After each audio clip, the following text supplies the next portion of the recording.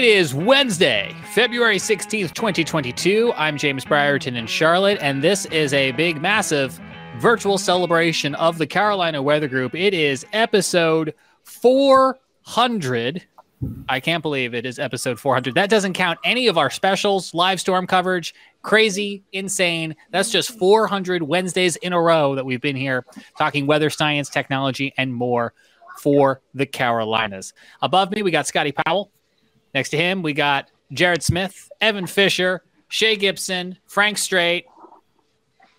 I used to do weather in front of a key wall, and apparently I forgot how to invert which way I point. Joining us again, Candace Jordan is here. You saw her just earlier this month, and we said, Candace, we want to make tonight extra special, and we want to put you on the spot, and we want to turn the tables. Can you come on and just ask us whatever it is you want to ask about us here at the Carolina Weather Group? Because that's what we're going to do tonight. We're just going to kind of peel back the curtains. I'm going to hang out like we're all friends. I would say nothing's off limits, but there are definitely things that are off limits. Yeah. But like if you want, you know. It's like, in math, technically there's limits, but sometimes we just kind of. Right. Like within reason, internet. And if you're watching. If we ignore live, friction. Right. Certain rules do apply.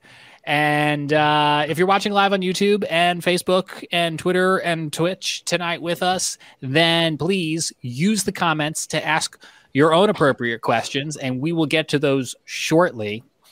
And we're looking forward to most of those, probably not all of those.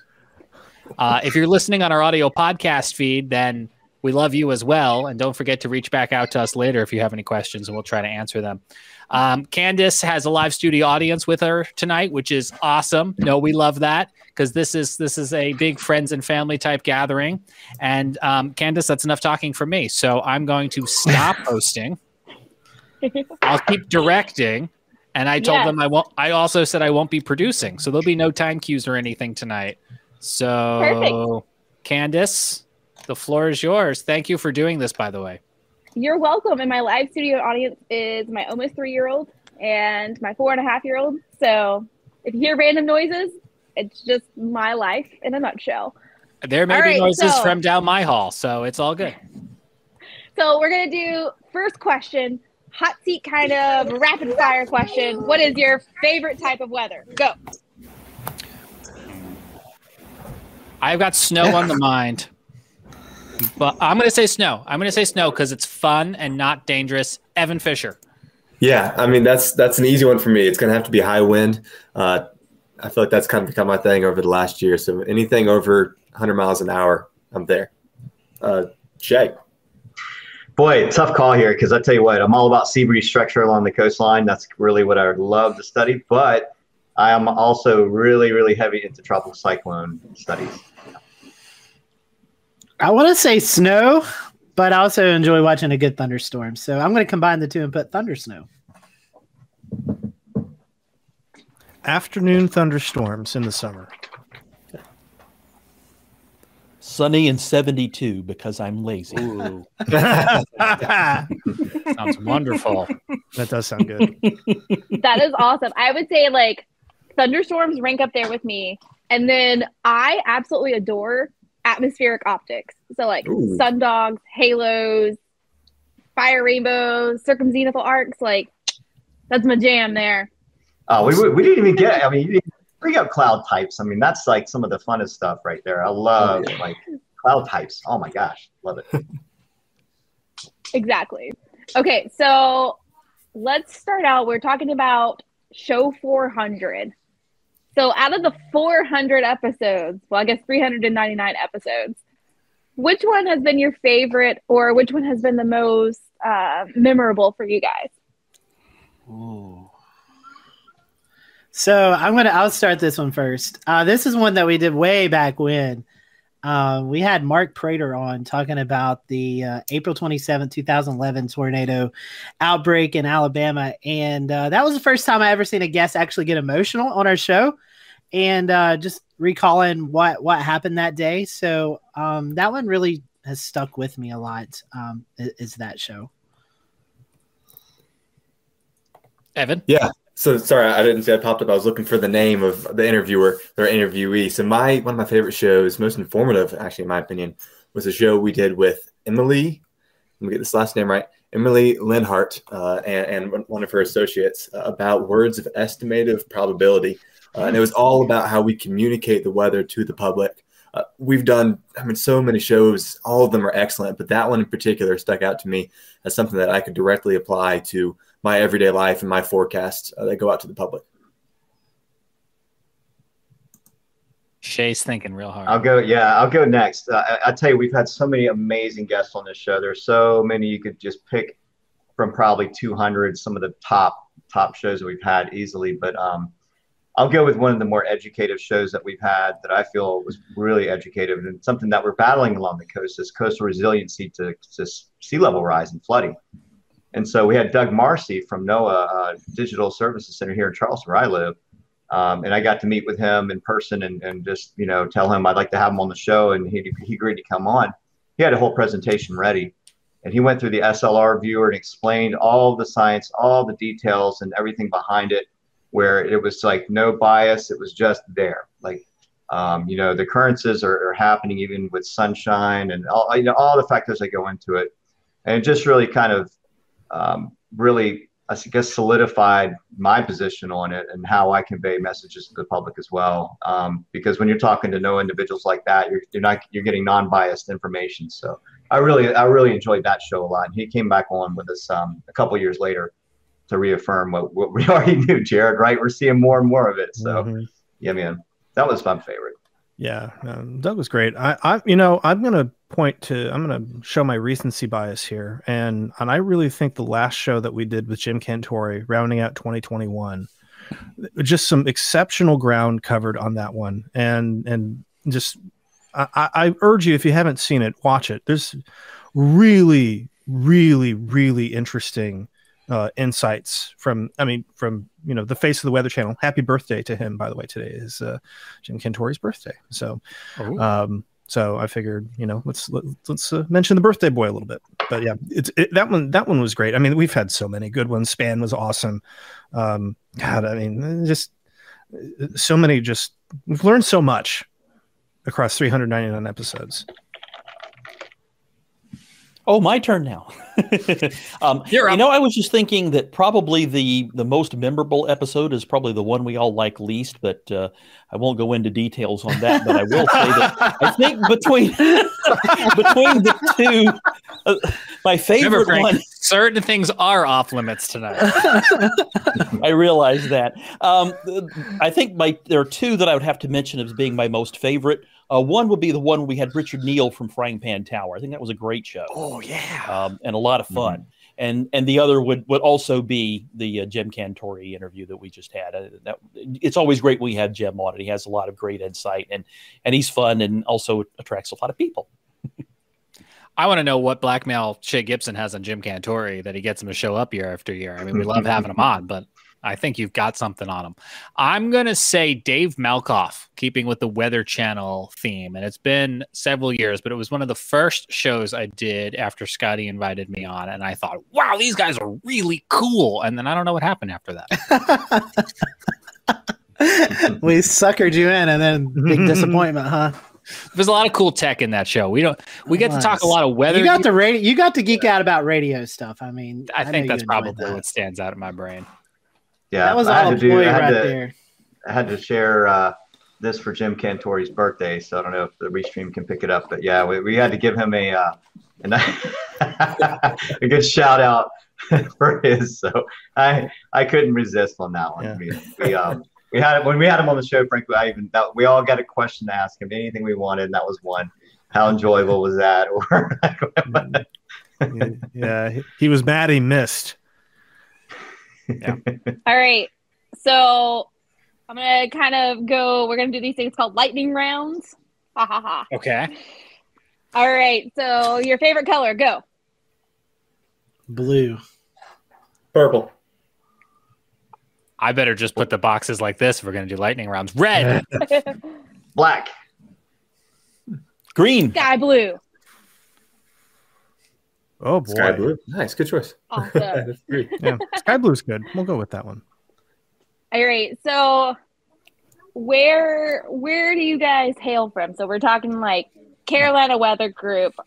Yeah. Where in the Carolinas does everybody hail from? Start with Evan. Yeah, sure. So I'm Carolina born and raised.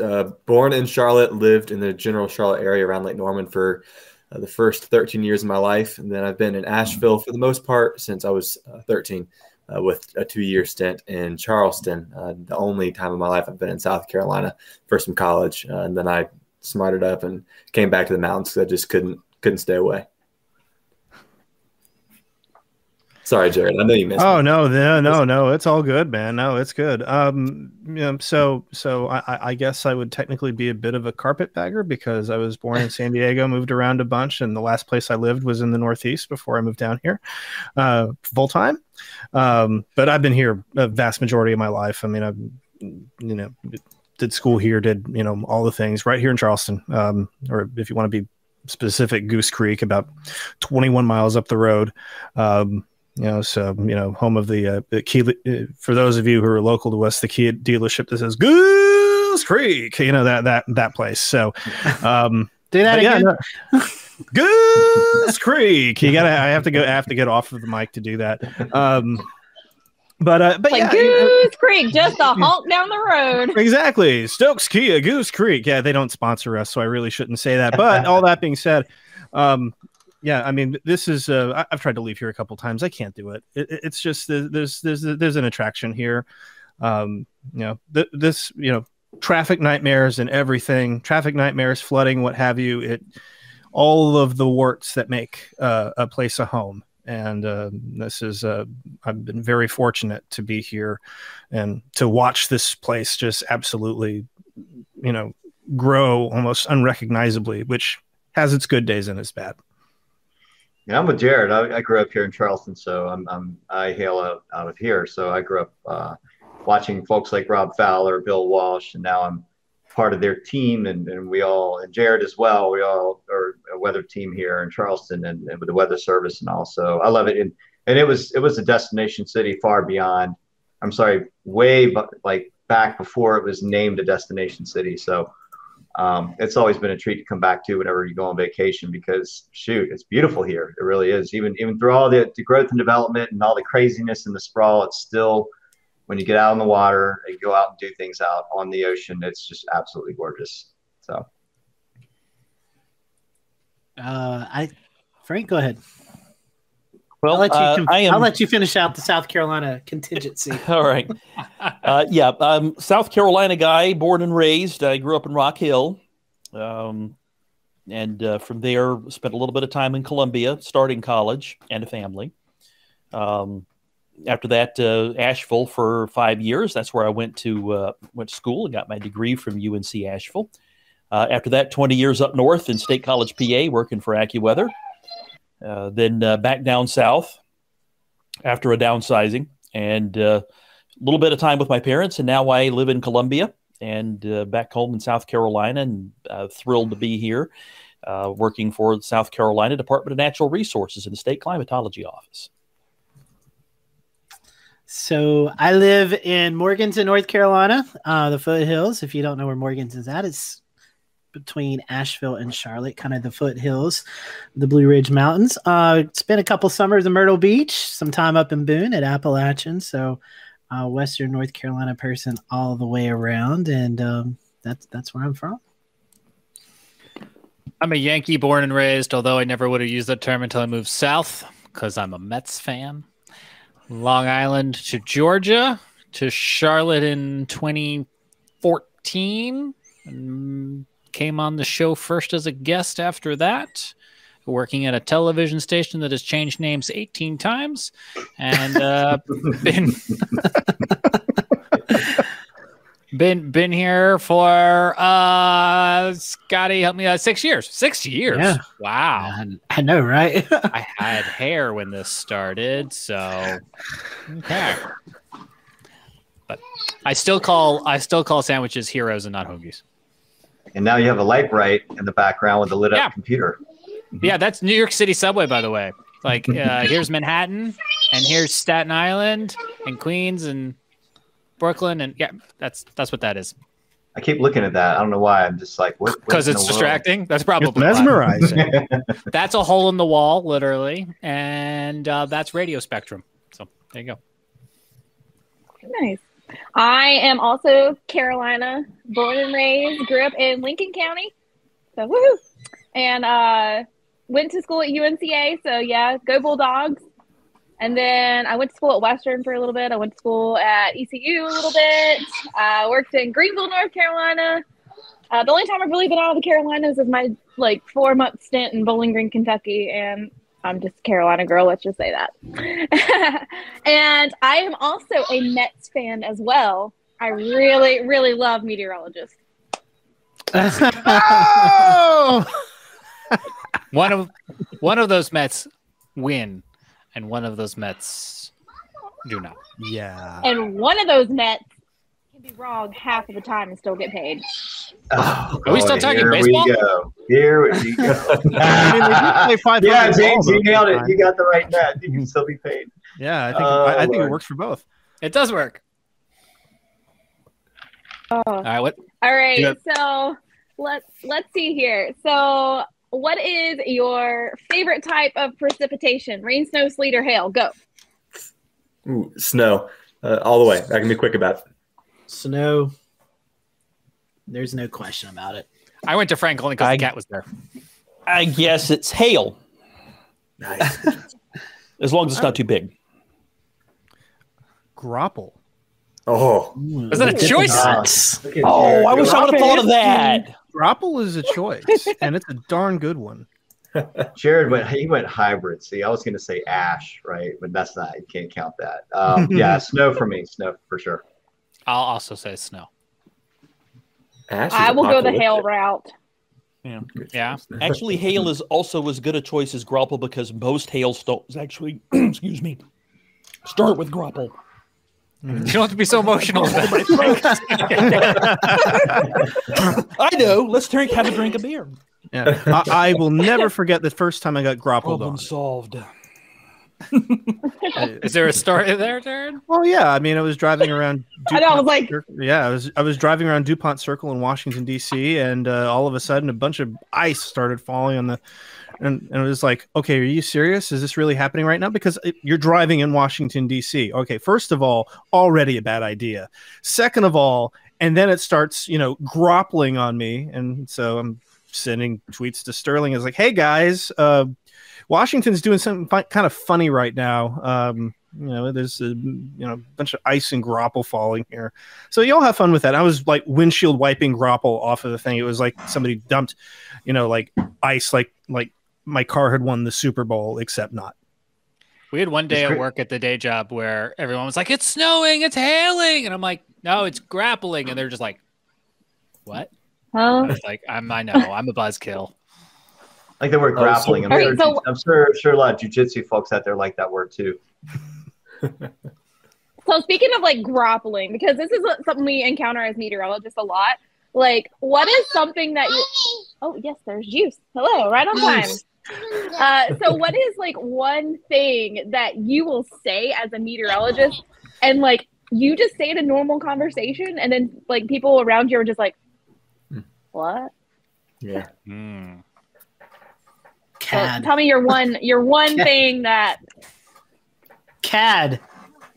Or wedge, the CAD, yes. Ding, ding, ding, ding, ding, ding. What is that? And then you have to go and tell them. I got one that came up recently. The zones, the regions, like Piedmont. We say that assuming people know where Piedmont is. I'm going to have to ask for Candace to repeat the question because I had to step away and save a 1099 INT form from my cat who was trying to eat. So please go again, Candace. Important things. What I was saying is, as meteorologists, we have so much jargon and lingo on our own, and we just spout it out sometimes, not realizing it. What is something that you've said, and then you get some really strange looks from people? Oh, it's definitely differential positive vorticity advection. Absolutely. Everyday conversation lingo right there. Yeah. Right.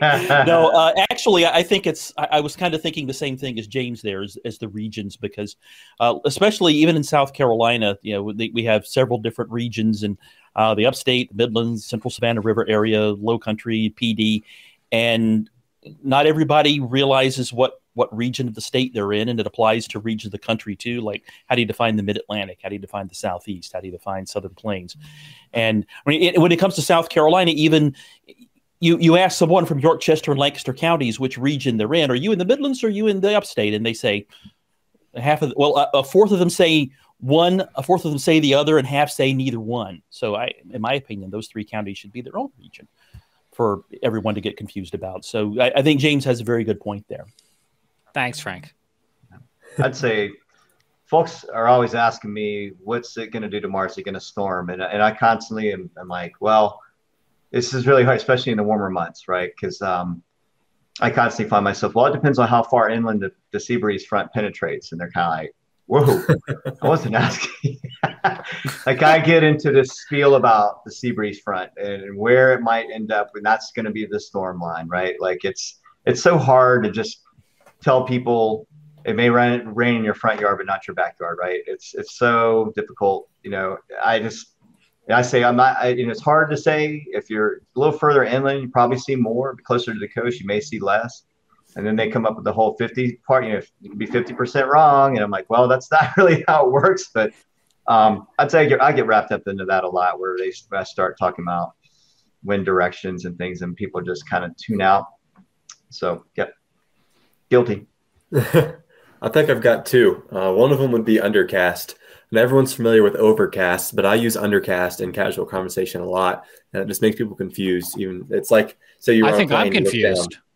Yeah, it's confusing. There's clouds under you, but people are like, "What are you talking about? That's ridiculous." So that's one. The other one is probably orographic lift. I know that doesn't sound like something that would work into everyday conversation, but that is everyday life up here, and it just A, it's confusing, and B, sounds a little dirty to the untrained ear. So I just generally stay away from that. Is that everybody? No, I think so. Jared. I was going to say mine. Oh, go ahead. Any meteorological phrase with the word moist in it? Deep moist convergence is a personal favorite. That one really gets everybody, makes everybody pay attention. It's like, yeah, there's a lot of moisture converging, and the column is very wet, and then I just go down a rabbit hole of double entendres. So yeah, anything with the word moist, it's a really great way to scare, or you separate the wheat from the chaff. I feel like. I feel like that the Weather Service's entrance exam, if there is such a thing, should be like they should put you in a room, lock you in a room, and say with the word moist around you. And if you can survive that, you can write an AFD.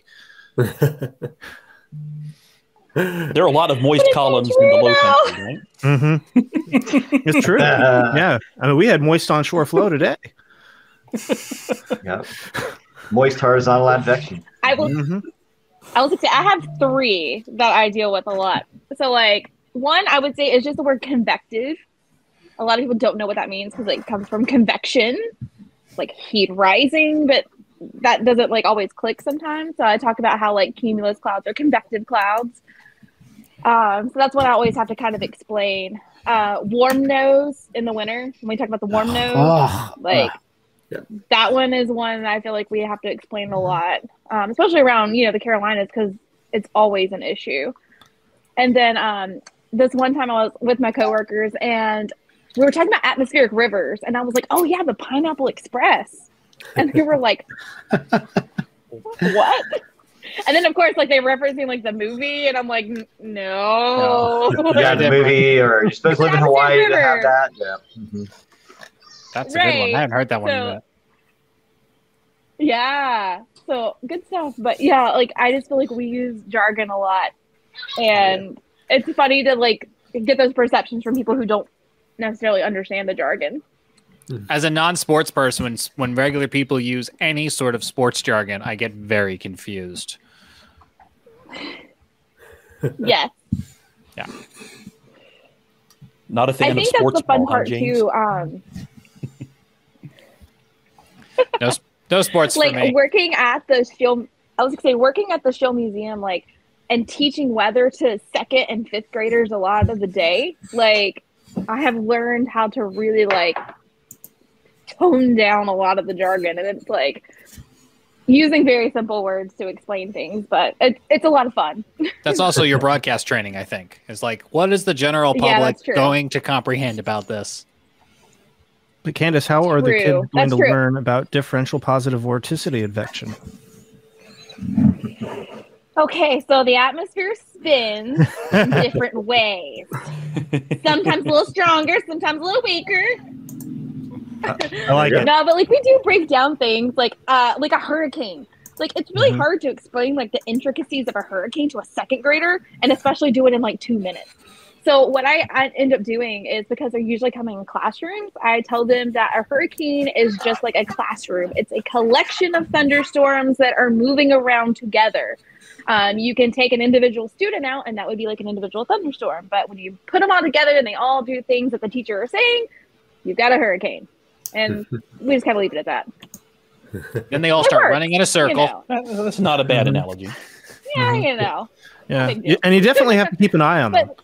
Just leave them on their own long enough. It gets warm in there, and the Coriolis effect just takes over, and they just start swirling and destroying everything. That, and I think my favorite one to tell kids is high and low pressure.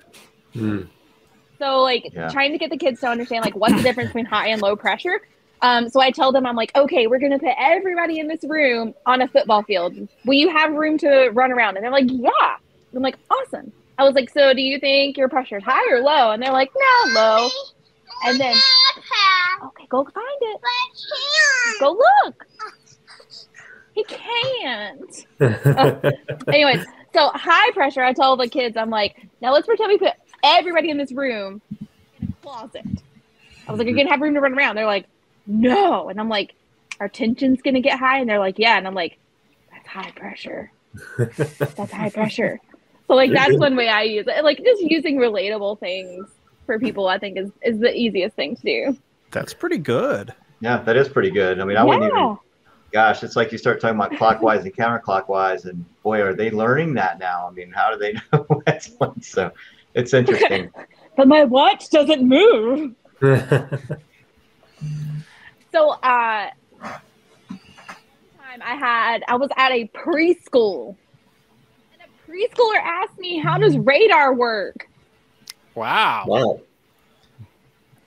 So of course, like, I'm on the spot. This is like back when I was on TV, and I was like, well, great, let's talk about it. So I got 2 kids up there, and I put them like 10 feet apart. And I told the one kid, I was like, okay, I want you to go tell that other kid the number 3. All right. And so, like, this kid comes up and travels, and it was like they played the telephone game and told the number 3 and brought it back and told me the number. And I was like, that's what a radar does. It goes out in the atmosphere, it looks at whatever's there, and then it comes back and it tells us. And I was like, and that is my preschool version of a radar. I give it 4.5 stars out of 5. That was pretty good. Thank you. Like it. Thank you. I appreciate it. We left out a little bit of the nuances there. I think it got most of it. Exactly. It would have been much better if I'd have had like one of the dog, like cones of shame. Ooh. That would have been like, we don't really hear anything right here. Yeah. You're like, too close, can't see. Also too high. Okay. Too low. So what is a lightning round again? So here we're going to do a lightning round. So what is your guys' favorite weather movie? Oh. Oh, no. Twister. That's easy. So original, guys. I'm a Twister fan. Well, I mean, all the other movies like, didn't suck. I mean, it's sort of like, it's there's a, it's almost like the Point Break of weather, but there was some really cool concepts in that movie. And they used the NSSL, for instance, and they had some real good instrumentation and some radar equipment. And they really kind of spawned a whole generation of meteorologists and they really, and storm chasers. So it really kicked off something really neat and unique. And lots of Van Halen. Yeah.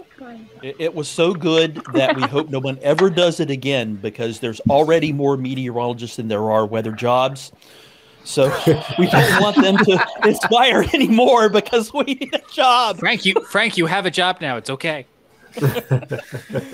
I'm not the only person who has that issue or has had that issue recently. If Hollywood tries to remake Twister, I just can't. I hear there's talks of it though. Oh, there's talk of it. Yeah.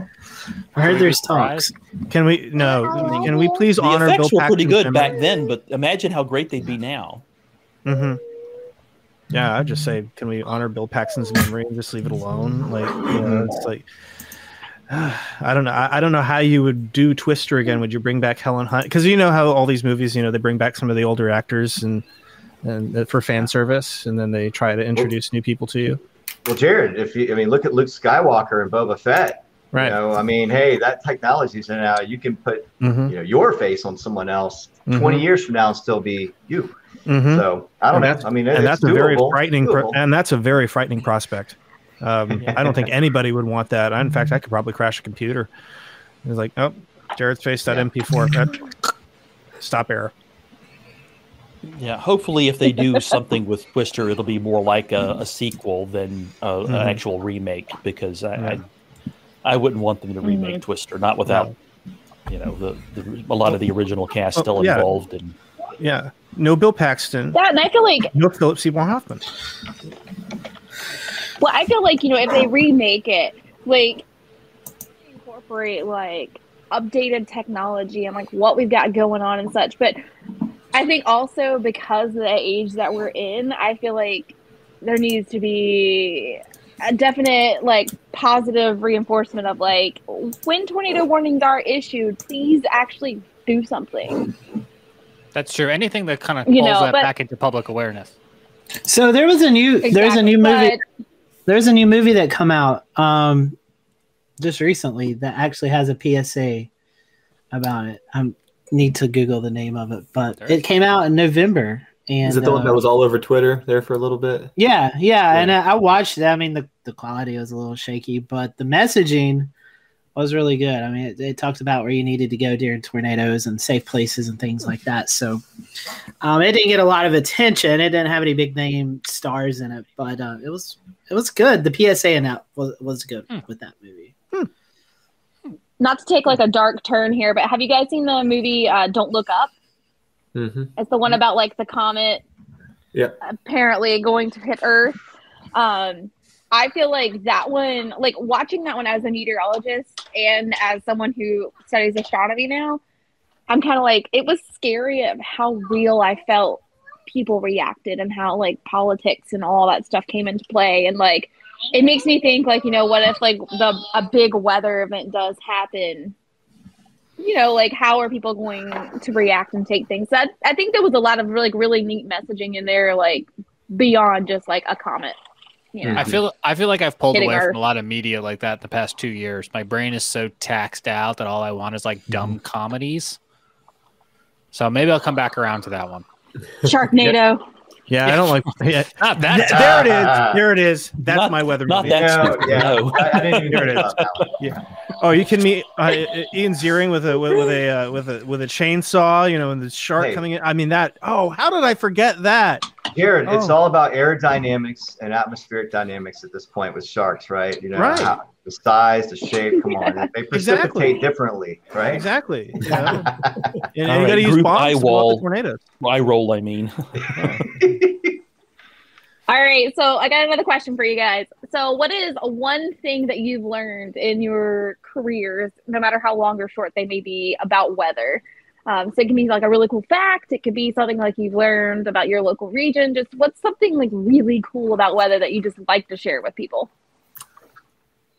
Oh, Evan's hand went up. Yeah, sorry. I thought I was stumped, but then I wasn't. I think one of the most fascinating parts about local weather, at least for me here in the Carolinas, is that we have our own mountain, Grandfather Mountain. And I know, gosh, I'm already laughing because I say this way too often. We have a mountain in northwestern North Carolina called Grandfather Mountain, and it has extreme winds, far more than anyone really realizes. We talk about Mount Washington as the windiest place on the East Coast, and it is really the windiest place in North America. But Grandfather Mountain, just here in North Carolina, that so many people visit each year, could actually give Mount Washington a run for its money during some of its biggest events. It's not consistent like Washington, but it's super cool and very undiscovered, especially the upper limit. How high it could actually go is still yet to be determined. But we know it's extreme. So I go on that tirade all the time. It can be a little annoying for my friends. On the spot. Were you Jeopardy ready? theme playing on Scotty? No, I'm trying to think. I'm still trying to think. Yeah. I guess I'll go. Or go ahead, James. I can think about mine if you're ready to do yours. I'm ready. I was going to say social science. I love everything that the weather industry has been about in the last couple of years to simplify hazards and the way things are getting communicated, and not to get political by any means, but I think the public health sphere now finds itself in that same boat that weather found itself in a couple of years ago, where they're realizing we can be really smart, really factual, but if we don't communicate it in a constant, clear way, it creates a lot of confusion. So I'm going to say social science. Jared? Never underestimate the wedge. Bingo. Bingo. Never, ever, ever underestimate the wedge. And do not trust what a model says when the wedge is going to erode. That's true. Never, ever, ever. I think I learned that the hard way when I got here. I think you just took. We all learn it the hard way. Yep. And to add to that, that's one of my, when we talk about one thing I've learned a lot about weather is about sea breeze structure, whether it be circulations or oscillations. So you have a difference there in which direction the wind is coming from, what type of air sector you're in. The wedge here for the coast doesn't necessarily mean CAD. It can mean a huge explosion of pressure gradient speeds that occurs right as the winds turn on shore. You have that relationship between land and sea. And once you start it up from the east-northeast along our coast for our degree of angle, boy, it can really explode. It can go from 7 knots to 35 knots within a 5 or 10 minute period of time. And that's a straight wind that's not going to stop. It's not a storm wind related either. And then from the southerly winds or the south-southwesterly winds, those are fascinating as well as circulation. So, and all the different kinds of sea breezes, there's more than just those two, and just understanding the relationship, again, land and sea. And now we have sensors along the immediate coastline that can gauge the winds. And so you can kind of see in real time what's going on when the sea breeze comes ashore, and how to gauge that and the strength of what it's going to be for the day. Not to mention it does help create water spouts in the mornings too, early mornings. So it's just fascinating. There's all kinds of little, I've learned so much, and it's from our sensor data too. It's just, Jared, you're right. Never underestimate the wedge, whether inland or along the coastline. Mm-hmm.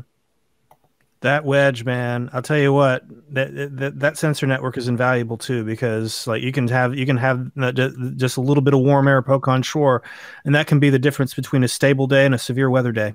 It doesn't take much, especially when you have that coastal front there. It's oh man, there's something about the coast. It's just really I do appreciate learning about the coast from you guys and the mountains as somebody who lives in neither one of those areas. I'm going to go to Frank so Scotty can keep brainstorming. Oh, I was hoping to go last, but that's so. Okay. Say your question one more time. Let me, because Jared had my answer, so I want to hear it one more time. Sorry, Scotty. You're fine. Candace, what was your question? The question one more time. So the question was like, what is one like weather fact or just something like you always like to share about weather? Whether it be like a specific fact or something you've learned from your area, just something that you always like to share. Okay. I've got a second one. Okay. You want me to go ahead and go? Go ahead. All right. Mine is your weather app sucks. That's mine. I almost spit that Coke out. That's what I tell people. They're telling me it's going to rain or snow, and I'm like, no, that's not how it works out. I love to explain. Like, this is great for, just looking outside, getting your current observations. But the stuff that goes into your weather apps changes every 6 hours. As we get new data in, it changes. And there's no one in this phone right here that has actually put in human input into what the data is spitting out. And so, like today, the temperature was forecasted to be like 64, 65 where I live. We ended up at like 54 because we were catted in. The wedge really built in until late in the afternoon, and everybody thought, it was going to be a warm day, and it wasn't. So it's all about using this as a tool to kind of see what's going on currently, but always go back to your favorite TV station, a local trusted weather source, the National Weather Service. There's so many places that you can get a great forecast from. Just don't rely on your app. And it's so funny. I was actually watching TV this weekend. I didn't realize that there was a weather app, and I won't mention their name. They're actually doing commercials now on TV about how you should download their app. And I'm like, that's interesting. So, but yeah, I love trying to dispel the rumor that your weather app's the gospel, because it's really not. I mean, it's great to give you the currents, and it's great to alert you of warnings and watches, but that's about it. So there you go. Frank? The main thing that the weather has taught me, and this will fit in with, I think, everything everyone else has said, is that the weather has taught me humility and how to accept the fact that every now and then the weather is going to hand your $$ to you, and you have to learn to accept that with grace. If you're going to be an arrogant, you're not going to do well in this business, because the weather will hand your rear end to you, and you have to learn some humility to deal with that. That is exactly right. Ryan Vaughn has the best way to put this. He's in Jonesboro, Arkansas. For those of you who don't know, he's a really good broadcast meteorologist. He says, "Weak forecast and God laughs." And in fact, today was a really good example of that. We were thinking 68 and mostly rain free, and it rained all day. It didn't get above 60. So there you go. I mean, we just happens to the best of us. And yeah, the weather is humbling, and that is. Amen to that. Especially here in the Carolinas, because there's always that degree. Candace was talking about the warm nose in the wintertime. That degree or two that's warmer above us, 5,000-6,000 feet off the ground, can do a lot of craziness to a forecast. And the CAD or cloud cover can really kill a severe weather forecast. And it's not as clear cut here in the Carolinas as it is in some other locations. So it definitely humbles you here in the Carolinas. Yeah, I like James Spann. Just today, he likes to. I like James Spann. He's real good at how he handles his. Not only does it come with busting a forecast, or like you said, Frank, handing it to you. It's how you deal with the fallout. Some of the people, they get really angry at you about things, and you have to. Even in the sailing industry, I get folks sometimes they want to let me have it, and I'm like, well, you have to learn how to deal with that and move on without it, crushing you. So, yeah. You have to learn to let some things roll off. And I feel like that's a skill that I learned as a broadcast meteorologist that I'm still using today, is like, when you're trying to explain something, like a very complicated forecast. I was over in Eastern North Carolina. So, I mean, it would be like, we're dealing with snow up in like Edgecombe County, and then we've got potential for severe weather in Carteret County.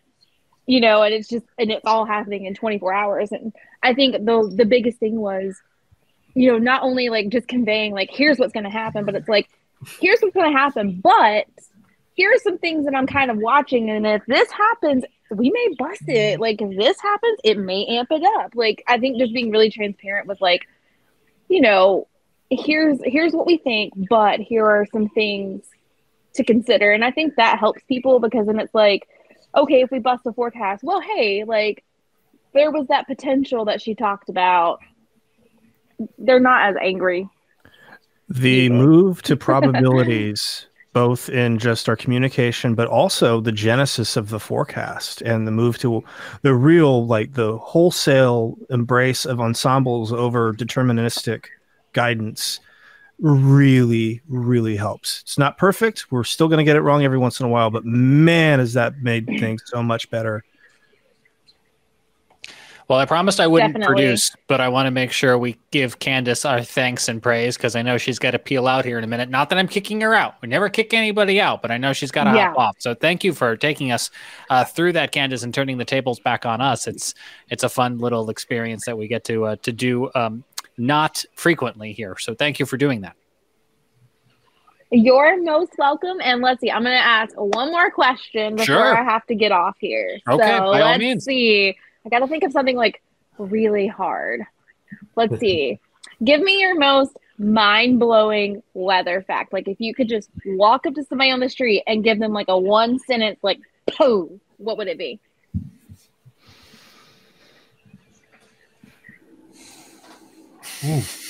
Welcome to my line of work.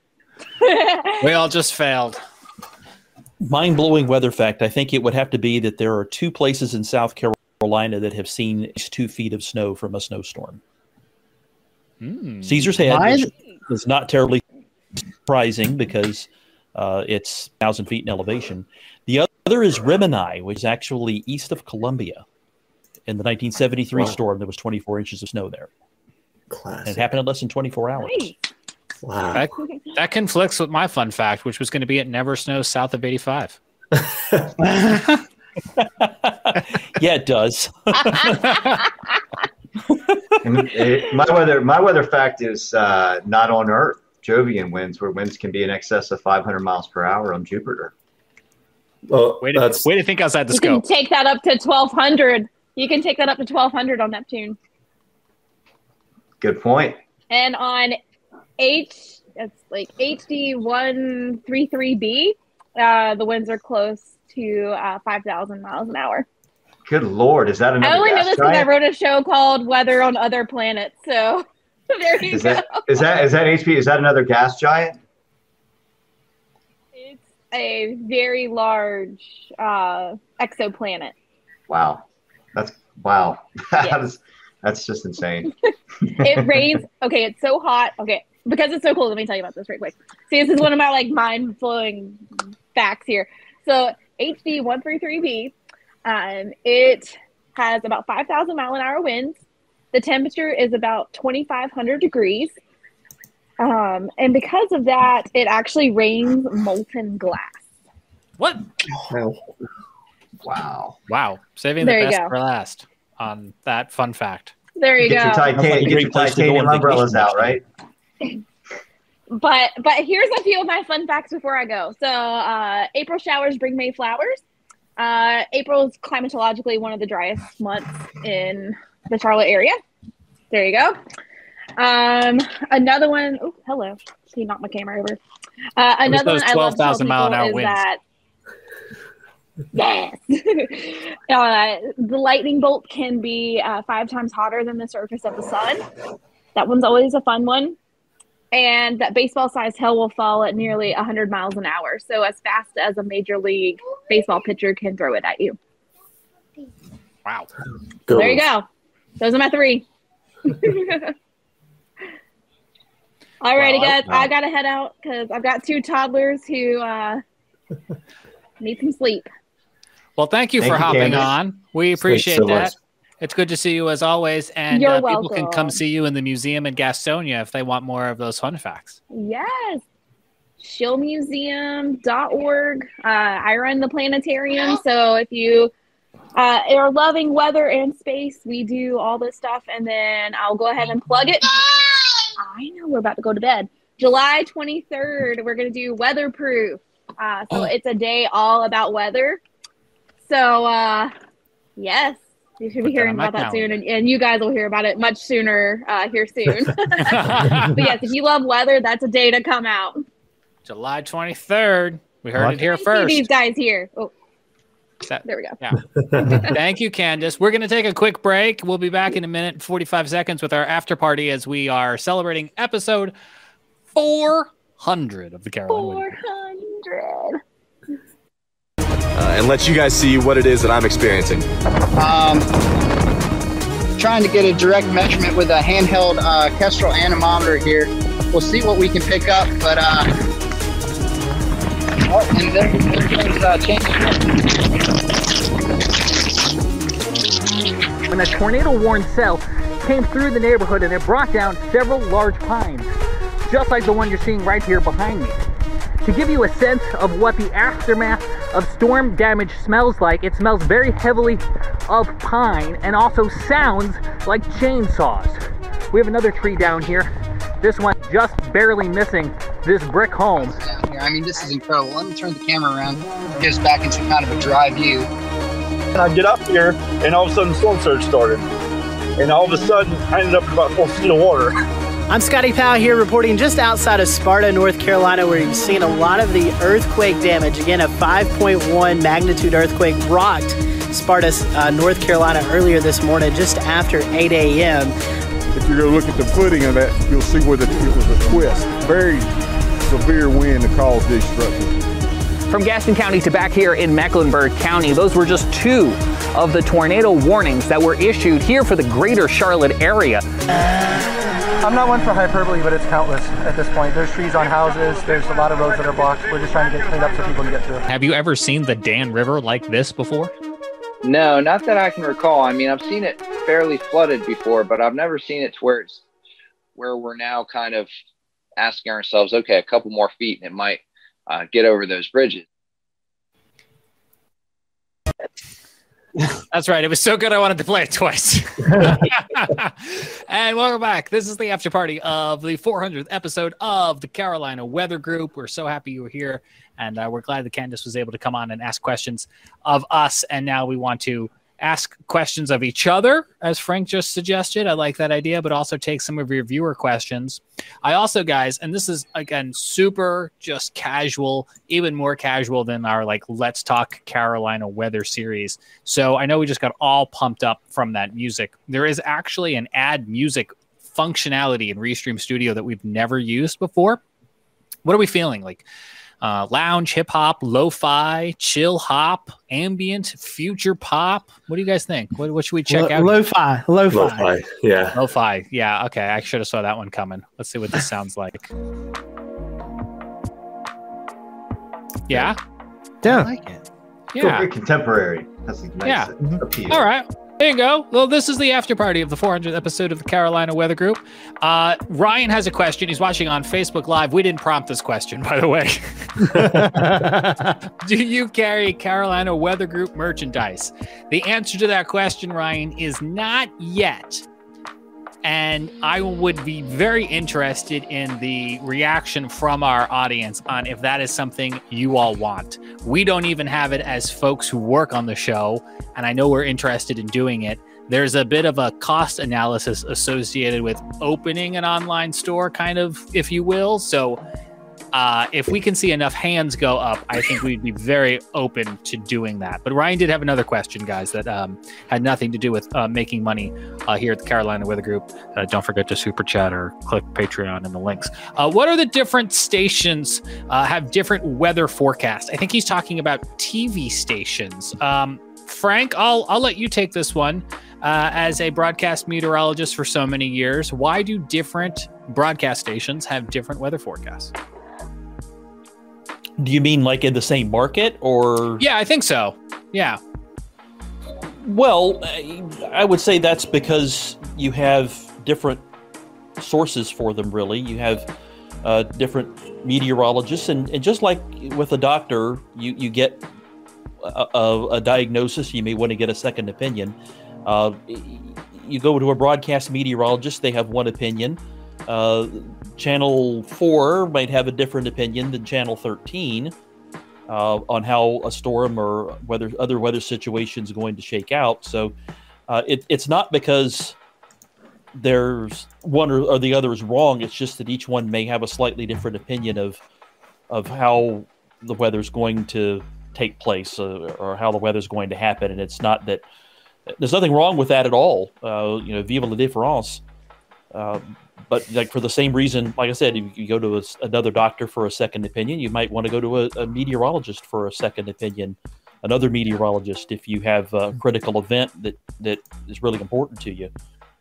Makes me think of that whole wedge CAD cold air damming conversation we were just having about whether or not you can trust your apps. And, it all has to do with how everyone thinks the weather's going to play out. I mean, the analogy I always give is like you get multiple people in the car, and everyone's going to have a different way of navigating there. Like I'm the worst backseat driver, and that's kind of how weather works.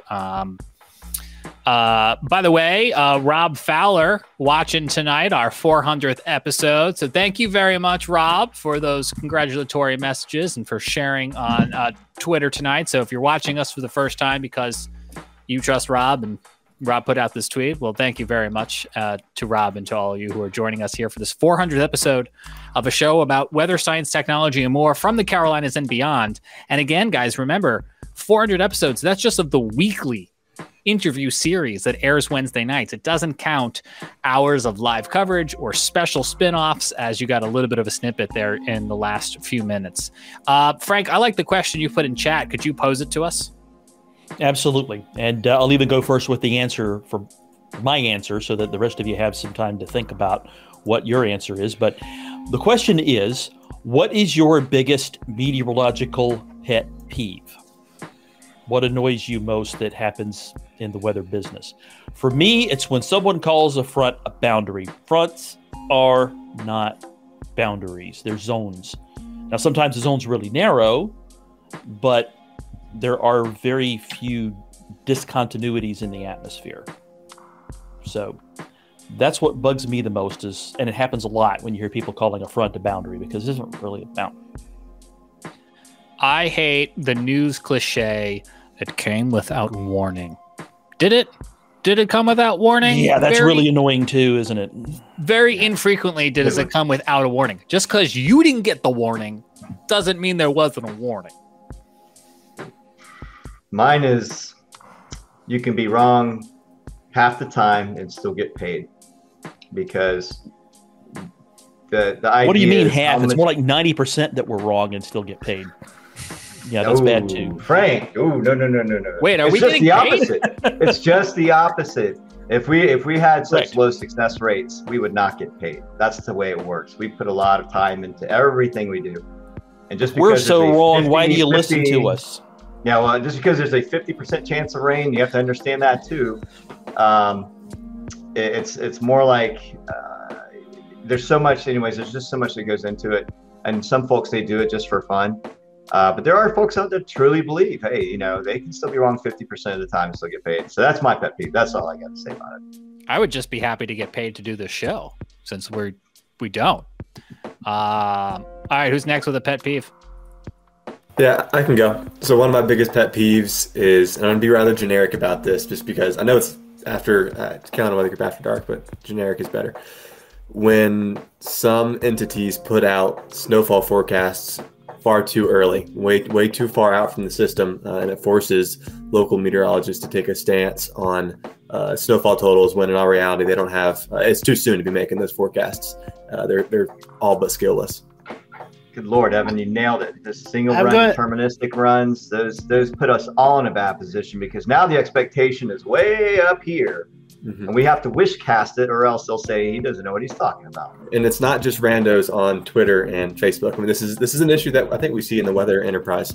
I know we see in the weather enterprise, and it's challenging for locals. It's also challenging for national corporations. When do you pull the trigger on making that forecast? That's not an easy decision when you're trying to be generic. But we can make up some ground there. We can do better. Scotty, I think I interrupted you. Sorry. I know. I was going to agree with you, Evan. That's my biggest pet peeve. So I won't take yours. I'm going to piggyback off it a little bit. And I've started seeing this the last couple of years here in North Carolina. A few outlets, and I guess there's really nothing wrong with it, but I still think it's a little attention getting. Is they're starting to throw out 15-day snow probabilities, and we know there's so much that can change within 3 days, let alone 10 or 15 days. And so everybody sees, March 3rd's got a 52% chance of snow. And I know we're using ensembles, but March 4th or 3rd or whatever is still 2 weeks away. There's a lot that can change, but they see that 52% and they're all hysteric. Oh, big snowstorm's coming. So we also have to put the fire out on that as well. So that's going to be mine. I'm going to kind of piggyback off Evan. And I know we use ensembles a lot, but we still don't need to throw out there that 52% of them are saying it's going to snow 15 days from now. That's not necessary.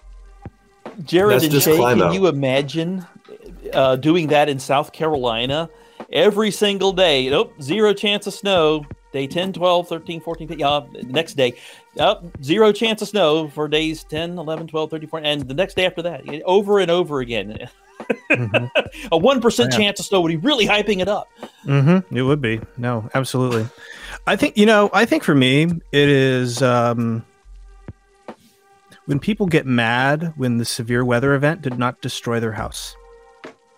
When people you forecast a severe weather event and understanding that these are kind of, isolated incidents in most cases. It's very rare that you have a widespread event, but the probabilities are there, and some people could see that, especially when some people do see it and they call your forecast a bust. They say you're overhyping it. It's like, well, I don't know. I mean, 30 miles away, I don't think they thought we were overhyping it.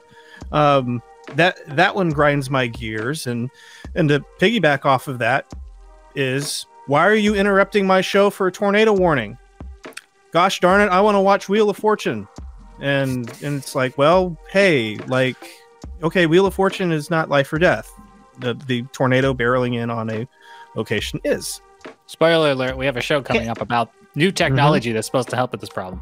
Yep. I want to piggyback off of you, Jared, because the conception, the concept that all damage and wind is tornado related. No, straight line damage and wind can do just as much, if not more damage than a tornado. So people will literally argue with you. It was a tornado here, and it's like, no, it was just a downburst or it's much more common. Whatever. I mean, yeah. And people really get aggravated when there's not a tornado there. I don't know. Maybe you win a gold medal or something for going through that. But I want to piggyback off that too. Yeah, you're right. Here's my question. And actually, can I change the music up just to jazz it up a little bit here? Let's see. I was just going to send a message about how much I was digging this lo-fi. Okay, fine. I won't touch it. You're good. Fine. Yeah, might as well flip that to Rage Against the Machine. Let's see. I don't have anything that fits that. But what's this? I think I'm just digging music in general. This is nice. Yeah. If you're in the comments, let us know what you want to hear. All right, I'll leave this for a second. I'll let it play out. Earliest weather memory. And I'm having a hard time discerning the exact one, but I'm thinking back to elementary school. I'm thinking tornado drills. But we did have some sort of tropical system in 3rd grade that I think intrigued me greatly. And I want to say, and this may be a false memory, but we came really close to the eye wall of whatever this system was. I want to say somebody Google Tropical Storm Cindy or something.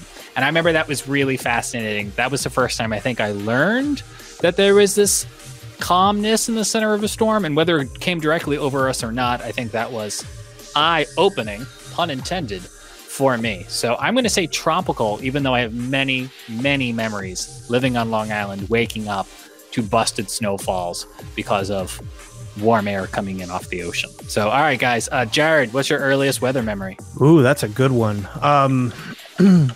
Moving out to South Carolina from the West, where thunderstorms rarely, if ever, happen, and hearing a crack of thunder, and I was back on the changing table very quickly. I think that really about sums it up. That and Hurricane Hugo. Now, I wasn't here for Hugo. We were in Pennsylvania, but we were renting out our house here in 1989, and watching that on the Weather Channel, watching John Hope, watching those guys, broadcast that, and again, what the Weather Channel was doing then was still very new and somewhat groundbreaking at that point. We take it for granted now, but then that was not, the kind of hurricane coverage was not. I think so. I remember being glued to that, and and from there.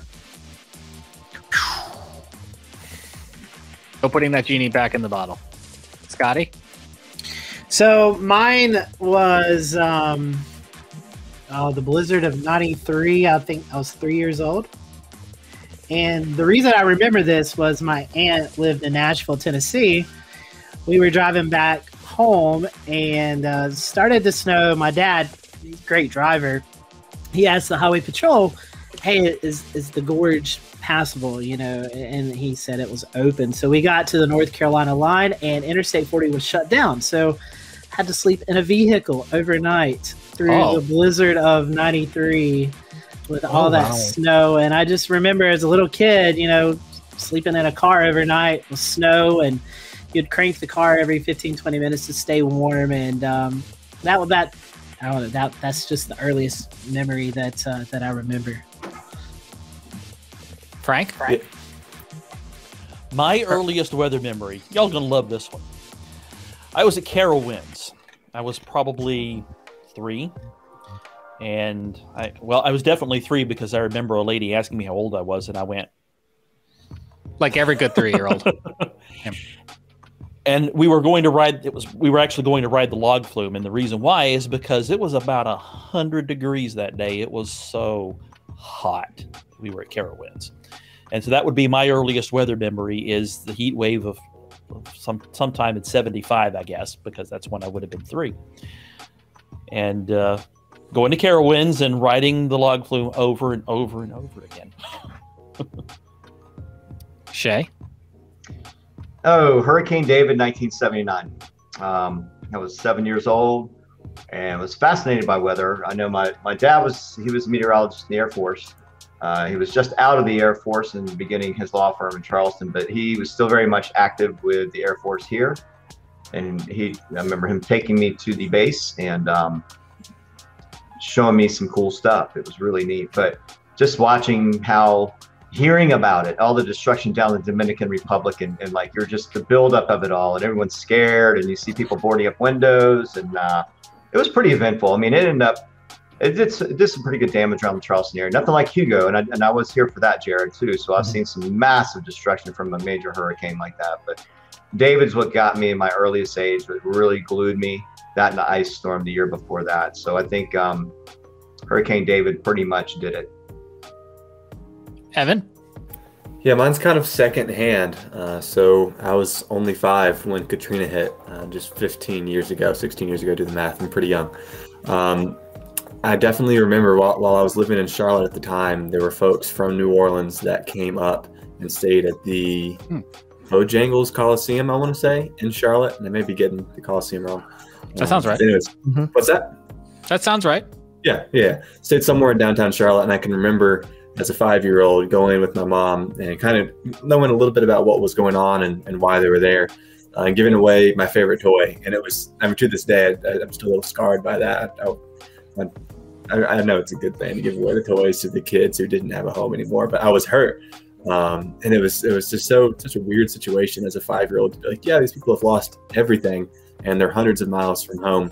At the time, I didn't fully understand that. But anyway, giving up a toy is one of the biggest things a child can do. No, it was a sacrifice. Shay has a question, but first I got to say, Shay, what type of music does your question warrant? Oh, James, you do whatever you. All right, you ask the question and then I'll match you. Gosh, I had the question and now. Do you want me to ask one more? Go for it. Let me think back on that because it was. Scotty, I'm going to steal your question. Are you ready? Okay. Yeah, I'm ready. What is your weather journey? Oh, my weather journey. Scotty's first question to every first-time guest. Oh, Scotty, why don't do I have to go first? You don't know the answer to this? I mean, I feel like my weather journey, we've talked about it. Obviously, it was Eric Thomas. Getting hooked up with Eric Thomas at an early age, really being interested in weather. My grandpa and I would always talk about the weather. They lived in a mobile home, and every time that there was a tropical system or something like that would be moving in, I always liked spending time with my grandpa. So we'd always tell him, hey, the wind's going to get bad. You need to come, stay in the house. We've got better structure or whatever. But so we'd always talk about that. And then meeting Eric Thomas really kind of pushed me into wanting to do this. And then just pursuing it throughout college. My degree is in education, science education. which I haven't told anybody, but I got accepted to Penn State to finish out my weather certificate program. So starting that off in the fall. So I got four classes left to get that done. And awesome. Burying the lead tonight. Very cool. Yeah. So working on some things behind the scenes. But, I do a lot of forecasting for the Charlotte Motor Speedway, Bristol Motor Speedway. I really enjoy that because I love sports and I love weather. And I've helped out with emergency management here in Western North Carolina with flooding and winter storms. And so, that's kind of the weather story. So my goal to really push me into that certification is to get on TV. So we'll see how that goes in the next year or so. But so that's my weather journey. I want to toss it to Evan because Evan, what's your weather journey? Yeah, so I'm not a one storm guy. Growing up in the Charlotte area, I started to take an interest in the weather around second grade. We had the part of Charlotte I lived in was a little bit of a tornado alley there in the 2000s. So I can remember a couple of times seeing tornadoes and being intrigued. So that passion and interest that seed had been planted by the time I was in the fourth grade. And Larry Sprinkle, if you're in the Charlotte area, you know Larry Sprinkle. Larry Sprinkle was supposed to come to my school and give us a weather talk. And then that morning, my teacher was killed in a car wreck on the way there. And I never got to meet Larry Sprinkle. And that passion it was there, but it never fully accelerated. And then in the seventh grade, I had a teacher who really pushed me. She could tell that I liked it, and she pushed me for it. And I decided that it was something I was interested in pursuing. So I started looking at weather models every day. And from there, it just snowballed downhill and finally kind of, this was, well, maybe for no one else but me, but it was a moment of just completion when I got to meet Larry Sprinkle in person at the Hurricane Hunters Day. I was 19 years old, I guess, with Scotty and James was there as well, I believe, and Jared. I can't remember who all was there. I wasn't there. Jared wasn't there. I wasn't there either. Yeah, I was there. But Larry was there, and it was Chris. Matter. It was Chris. It was Chris. But getting to meet Larry and it makes so much sense now because when Evan was talking to Larry, like Evan had this big smile, and I was like, I really didn't know the backstory until right now. Cool. So it was cool telling Larry that story. He actually remembered that class or that day, and I don't know. It was neat to come full circle. And nowadays, here I am. It just keeps snowballing downhill. I love this job. I love being here with y'all, and look forward to a career. It's quite memorable. Well, it sounds like I don't have to call Larry to try to meet you now. It sounds like you've already done that. So, shrug. Shay?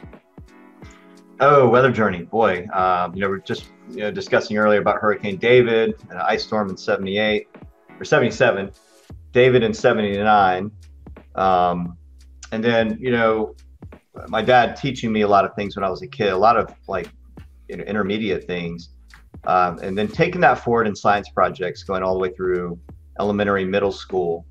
I wasn't really that drawn to math. I could do the math at that time. By the time you get up to high school, my interest changed, but my heart stayed with weather, and I kept doing it. I kept watching. I was glued to the Weather Channel back then, right? That's all I did. I would sit there and play my guitar, the little licks with the local on the 8s, and they'd have these little blues riffs or whatever, and I would just sit there, and my friends just thought I was crazy. But I was glued to the weather all the time, and I was constantly looking at whatever data I could find and sticking to it. And so right about 2009 rolled around, I got interested in kiteboarding in the Charleston area, and I knew a thing or two about sea breeze structure in the area. I realized there was some sensors, and I was like, oh, wow, there's actually some data, that one of the piers at Alpalms Pier and then Fort Sumter Front Range Light, that came about a year later. But so I started doing some forecasting. That's when Facebook kind of started doing their groups, and I created a group. It started to draw interest from the local community, not just kiteboarding, but all of a sudden people were coming there because they wanted to see the forecast I was putting out. Weatherflow is a company that scouted me. Someone talked to them, and then they came and joined the group, and they scouted me out, and then met with me probably a month or two later and asked me to be the lead in the Southeast region for wind forecasting. So I've been with them since 2012. doing operational wind forecasting for them, and also doing all kinds of really cool projects, outreach projects, new weather station, peer reviews on research. So I've, even without going to school, my degree was actually at College of Charleston, that's my alma mater, in Spanish and minor in German. I kept the meteorology. Scotty, this was a topic that came up on Twitter recently with, do you have to be degreed to be a meteorologist? Well, I didn't accept the term, even though Weatherflow called me one, for about at least 6 years or so. After being in the field and being peer reviewed, I think I finally felt comfortable with that title, and other people were already kind of calling me that as well. But it's something that I feel like I was dubbed or inherited, rather than went to school and got the degree for it. So it's one of those things I've really just been doing it my whole life, and now I'm just in the profession of doing it. So that's that. It's my weather journey. So it's really interesting. I've learned a lot of the math in the last 10 years. Evan, you're going through it now. You're on the back end, but I probably haven't taken some of the things you have, but there's a lot that goes into some of the research that we do at Weatherflow, which really is some good math there. So yeah, that's it. So next. Frank? Well, I told some of the details, I guess, when Candace asked a question earlier, but I'll go into greater detail now. I'm like Evan. It wasn't just one storm that got me. It actually was another event. When I was a little kid, I actually wanted to be well, the word has suddenly escaped my mind. Astronaut. That's the word I'm looking for. Tell I'm getting old, huh? Anyway, when I was real little, I wanted to be an astronaut, and I used to play with my grandfather. He was Shorty Powers, the old NASA PR guy, and telling me of all the fun things I did in space. So that's an early memory of that other career that I didn't do. But I do remember a bunch of fun storms when I was a kid, like the March 24th of '83 snowstorm, which put down 10 inches. This was the 4th day of spring that year, and it put down 10 inches of snow in Rock Hill. I remember snowstorms fun, and I was interested in the weather, but really sent the weather bug to bite me was actually doing some weather module in our science class when I was in 5th grade. That is what really got me interested in the weather. And I thank Miss Lynn Hamilton, my teacher from 5th grade, for doing that because it set me on the path and developed a passion in the weather that would not be denied.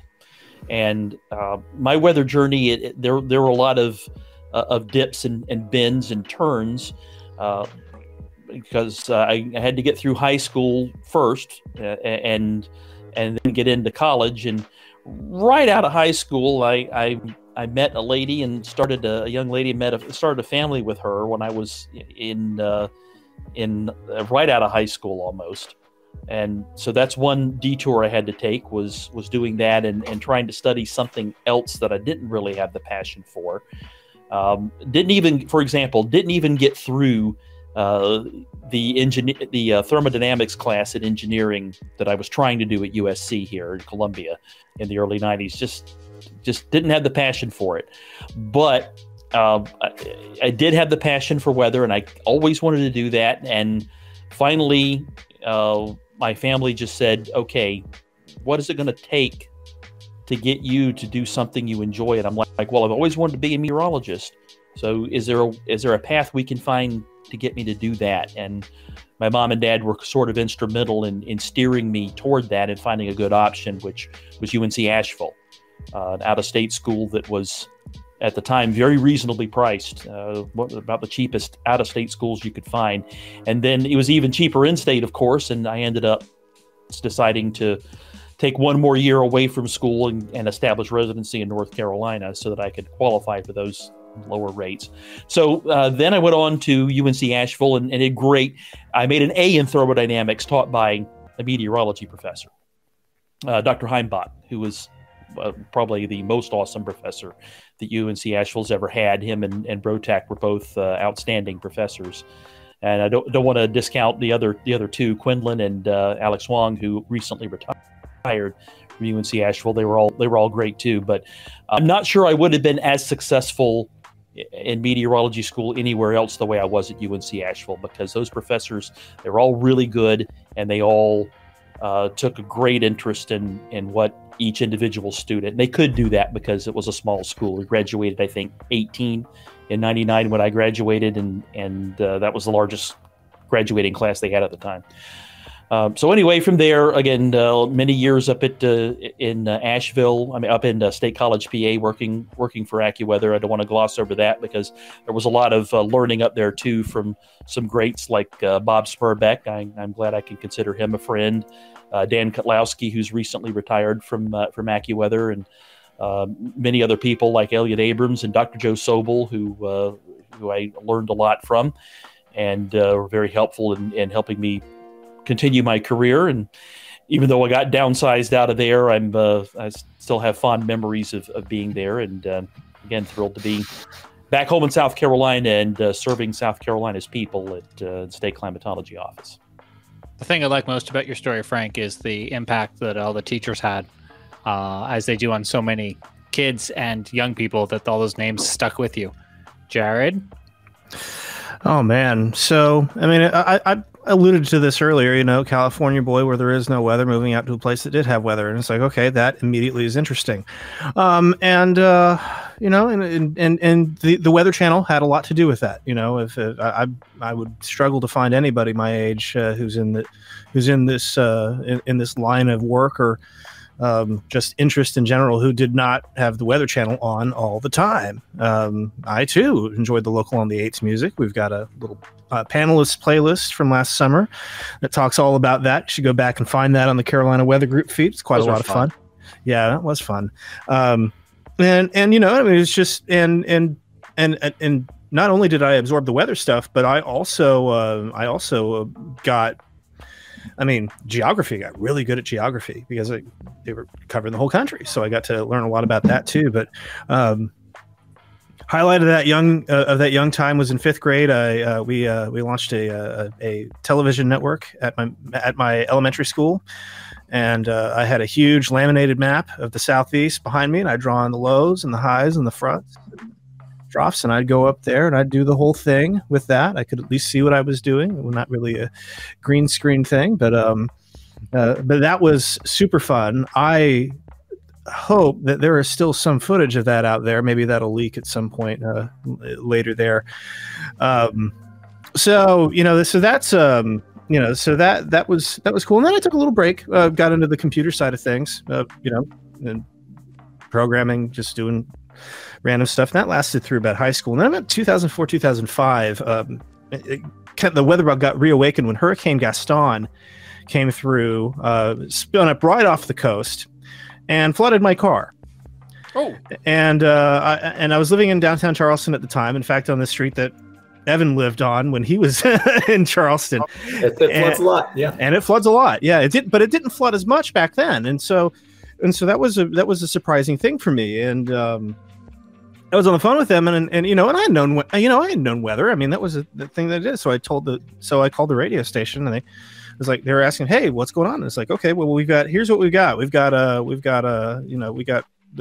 people across the street, floating a bunch of kegs in the water there. We got a lot of flood water out here, so there's a bunch of kegs there. And then I started telling them, well, it looks like the winds have come out of the west, so it looks like it's starting to move north and out of here. And they were like, oh wow, he went from a party animal to a meteorologist. And then they started asking everybody, how many kegs do you have in your flood water? And then you heard 6 beeps, and they were like, well, that's it, and they were off the air because they ran out of generator power. So that was kind of reawakened the whole thing. And Jared's been tweeting ever since. And then in 2007 I started. I got Gibson Ridge, and and I've been messing with Weather Underground. I'd run personal weather stations and stuff, and that was a lot of fun. Got the Gibson Ridge radar. Really started to dig into radar. I was really just fascinated by that and all the things that you could do there. And yeah, I mean, and that was, and that kind of blew up. It was like, GR kind of looked like TV. So I would go on, back then it was Ustream or blog.tv. And I would go on and I would narrate the radar while people were chatting to me. Sound familiar? Doing that in 07, and it was very slow. So suffice to say, from there, a Twitter account followed at CHSWX Twitter account, and I just did that for fun. I was just doing that for some friends of mine. It's like, hey, and the idea is that I take my BlackBerry, and when Weather Underground pushed me a text message that's saying there was a warning, I put the warning out on Twitter, and I was the bot. I was the human bot. And then one day, people found it and started telling me what was going on. And it's like, oh no, I guess I'm committed. And 13 years later, still here, and still a human bot. Still a human bot. It was a little bit more software help, but gotten to meet some great people, gotten to interact with all the guys, much like Shay, the Rob Fowlers and Bill Walshes of the world. Really all of the TV Mets here, gotten to meet and greet with them, and that's been fun. Spent some time, learning about some stuff at the Weather Service, and actually running the Weather Service's software, which has been quite a trip, to say the least. So being able to meld those two passions together really has worked out nicely. And I met these guys. I mean, they're pretty cool. I think we'll keep them. So okay. So yeah, I mean, that's it. That's it in a nutshell. There's tons more, but we've got to get out of here at some point. Yeah, I'm coming up in 90 minutes. I got 3 minutes. Real briefly, my weather journey, my weather career, my career in general probably gets traced back to an ice storm. Happened on Long Island when I was in high school. Convinced my mom to let me put off my homework, and she was my photographer, and I recorded it onto a cassette tape, and then I uploaded it to CNN iReport. This was like at the cutting edge of user-generated content. And then went to school the next day and got called down to the principal's office thinking I was in trouble or something horrible had happened. But apparently they had been playing my tape on TV, and I had to sign some release forms and the such. And everything kind of pegs off of that, because that built a relationship into an internship, which introduced me to the school where I met my wife, where I got my first job, so on and so forth. So if you were to trace all of the decision trees of my life, I think a lot comes off of that. Well, that is episode 400 of the Carolina Weather Group. It seems like we have at least 3 votes here between Ryan on Facebook and Michael on YouTube and our friend Andrew also on Facebook tonight, that we at least apparently got to do some Carolina Weather Groupie shirts or something for our super fans. So Carolina Weather Groupie, I am on it. He's on it. So Jared Smith's going to work that up, and that will maybe be the takeaway from episode 400. Are you saying that you're going to be the Carolina Weather Groupie? Oh, no, we're making shirts, bro. all of us. So special shout out to all the people who have laid the path for this show. Scotty Powell, I think you reign as the surviving co-founder, but I think of Ricky Matthews and everyone else who has put their impact on what this show has become over the past, I don't know how many years. I think you said 2013. I want to say late 2013, like December 2013. Yeah. That's almost 10 years, y'all. Almost. Very long. Well, if you're new here, welcome. We're here every Wednesday night talking science, weather, technology, and more from the Carolinas, typically with newsmakers. This week, we turned it around to ourselves, but don't worry, that's not usually how this goes. If you want to learn more about some of the shows we mentioned in tonight's broadcast, you can find them at the Carolina Weather Group on YouTube. We hope you will check that out. Or if you can't decide, just put on the Carolina Weather Net. It streams for free every day with live weather conditions and the best of the Carolina Weather Group. Well, on behalf of everybody here, with special thanks to Candace, I'm James Brierton in Charlotte. We will see you back next week for more from the Carolina Weather Group. Good night.